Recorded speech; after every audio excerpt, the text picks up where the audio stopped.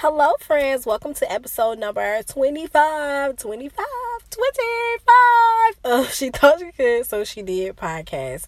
It's your girl, Tiny Tab, checking in. So excited to make it to 25. 25 is half of 50. 25 is a quarter of 100. 25. And we're talking about serving time.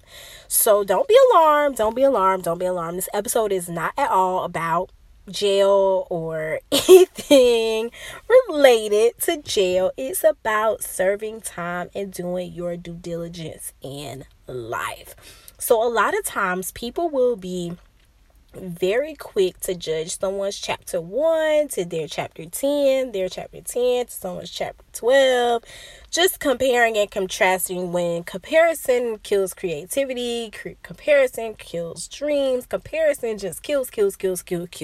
So if you are being bitten by the comparison bug, just swat it off, just pop it, hit it, get it away from you, get it away from your life. Do not allow comparison to kill your creativity or kill your dreams. Put your head in the game and do what you have to do for your well-being, for your career, for your personal life, for your mental well-being, for your business, for your brand, for your nonprofit, for whatever it is that you are working on. Put your head in the game and worry about that. Do not worry about comparing and contrasting to someone else's life. How in the world does that relate to serving time, Tabitha? Glad you asked, because I'm about to tell you. You have to serve your time. And I am all here for getting mentors and business coaches and life coaches and participating in masterminds and certificate programs and getting master's degrees and even PhDs and all types of things to enhance you as a person, as a professional, and all of those good things. But you still have to serve your time. Unfortunately, there is no way to skip forward in certain elements. For example, in business, if you've only been a business owner for one day, it's no way to jump from 1 day to 10 years. You have to serve your time. You have to learn. There are certain things that you learn in the process. There are certain things that only experience can teach you. There are certain scenarios that I don't care how many case studies you do, how many theories you run into, how much data you read through and all of that, you will not understand until you go through it. There are certain challenges that experience is legitimately the only teacher that can thoroughly teach you in such a way that you are able to learn and then apply the knowledge back to the next situation. For example, I took an awesome class called Leading People while I was doing my MBA program.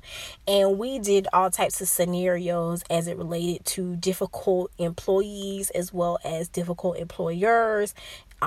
We were doing simulations and a lot of great hands-on things to give you a feel for what it would be like.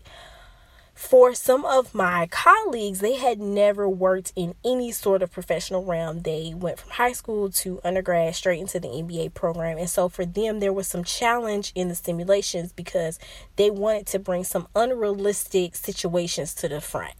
And it was one of those things where my professor would just chuckle because she was just like, life got to teach you. And it was so cute how she would say it because honestly, it was situations that were presented that their rationale was just off the wall and unrealistic. And I would just laugh because I'm like, wait until you get in a situation where it is very similar to this. And it's hard. For example, leading people when you're in a management role and you're the people who report to you are younger than you or they've been at the company longer than you, there is a barrier that is it's hard to break down, honey. It's different. It's challenging. I was about 18 or 19 when I was in my first supervisory role, and all of my reports, every single one of them, were older than me. I had people who would say, I got children your age and stuff like that. Well, that's awesome. That's awesome, but I'm the boss, okay? And I'm going to have to let you know that this is how this is going to go. And it's so interesting that a friend and I were just talking about that a few weeks ago in her living room, we were talking about a lot of things, but we were talking about just bitter people who are angry, people who aren't happy with where they are in life. And sometimes there's no cure to that because they've just lived in that negative space for so long, and it's so hard to just get out of it. But let's climb away. Let's climb away from that and go back to talking about serving time. So I've been speaking since I was a very little girl, but in the professional sense, since about 2012, 2013, after I finished my undergraduate tenure at Coastal Carolina University. And a lot of times when I'm speaking to new professional speakers or aspiring professional speakers, aspiring professional speakers, they are so opposed to pro bono work, which means free. They are so opposed to traveling to speak and sometimes not being compensated, or spending their own money on gas, or giving what I like to call a love donation.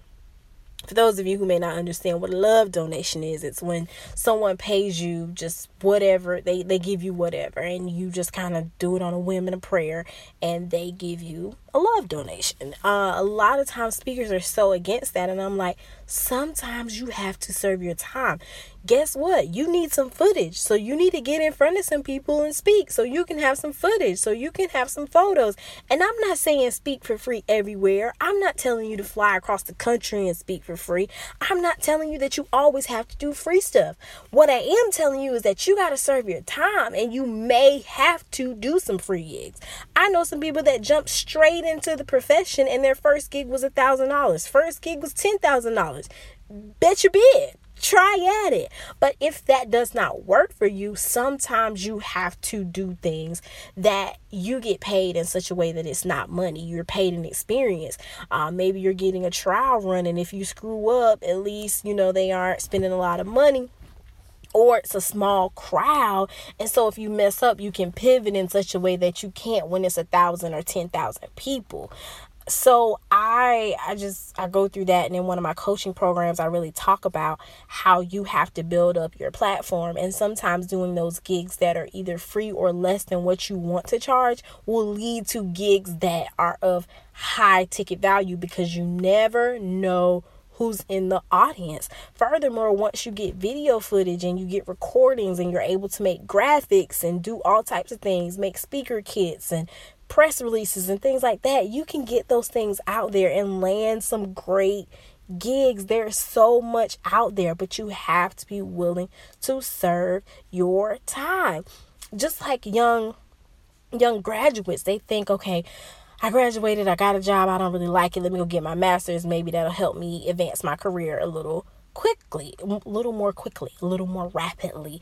And it very well might. You may get a better position or few more $1,000s because you got your master's, but you still have to serve your time. There is going to be positions that require 7 years of progressive experience, 5 years of progressive experience, showing that you are willing to commit yourself and move up consistently. You are willing to dedicate yourself and learn through experience before trying to take a jump, take a leap, and skip over things. Serving your time in ministry, serving your time. You have to serve your time for a certain amount of time to get your own church. You have to serve your time a certain amount of times before you go from coordinator to assistant director to director. You, even in business, even if you are the business owner and you make your own title, CEO, I'm the boss, then and a third, you have to serve your time before you don't have to work that hard. You have to serve your time before the residuals start coming in. In real estate, you have to serve your time. You have to sell properties. You have to do what you have to do until you can sit home and collect the check automatically each month without having to get up.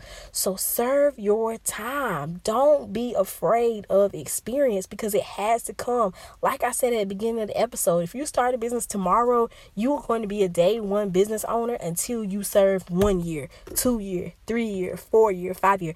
You can't rush that part. You can take classes, certifications, do all the things, like I said earlier, to enhance you as a person and to help you have a different level of expertise than maybe someone else, or you may be more competent, or you might know more, but you can't rush time. So serve your time, and in serving your time, remain humble, remain hungry, and don't give up in the process. So many times we are so close to the next level, but we give up simply because we're sick of serving time. So don't get sick of serving time. All right, take this little message from Tiny Tab and don't get sick of serving time. Episode 26, I think we might have a guest, but I'm not sure.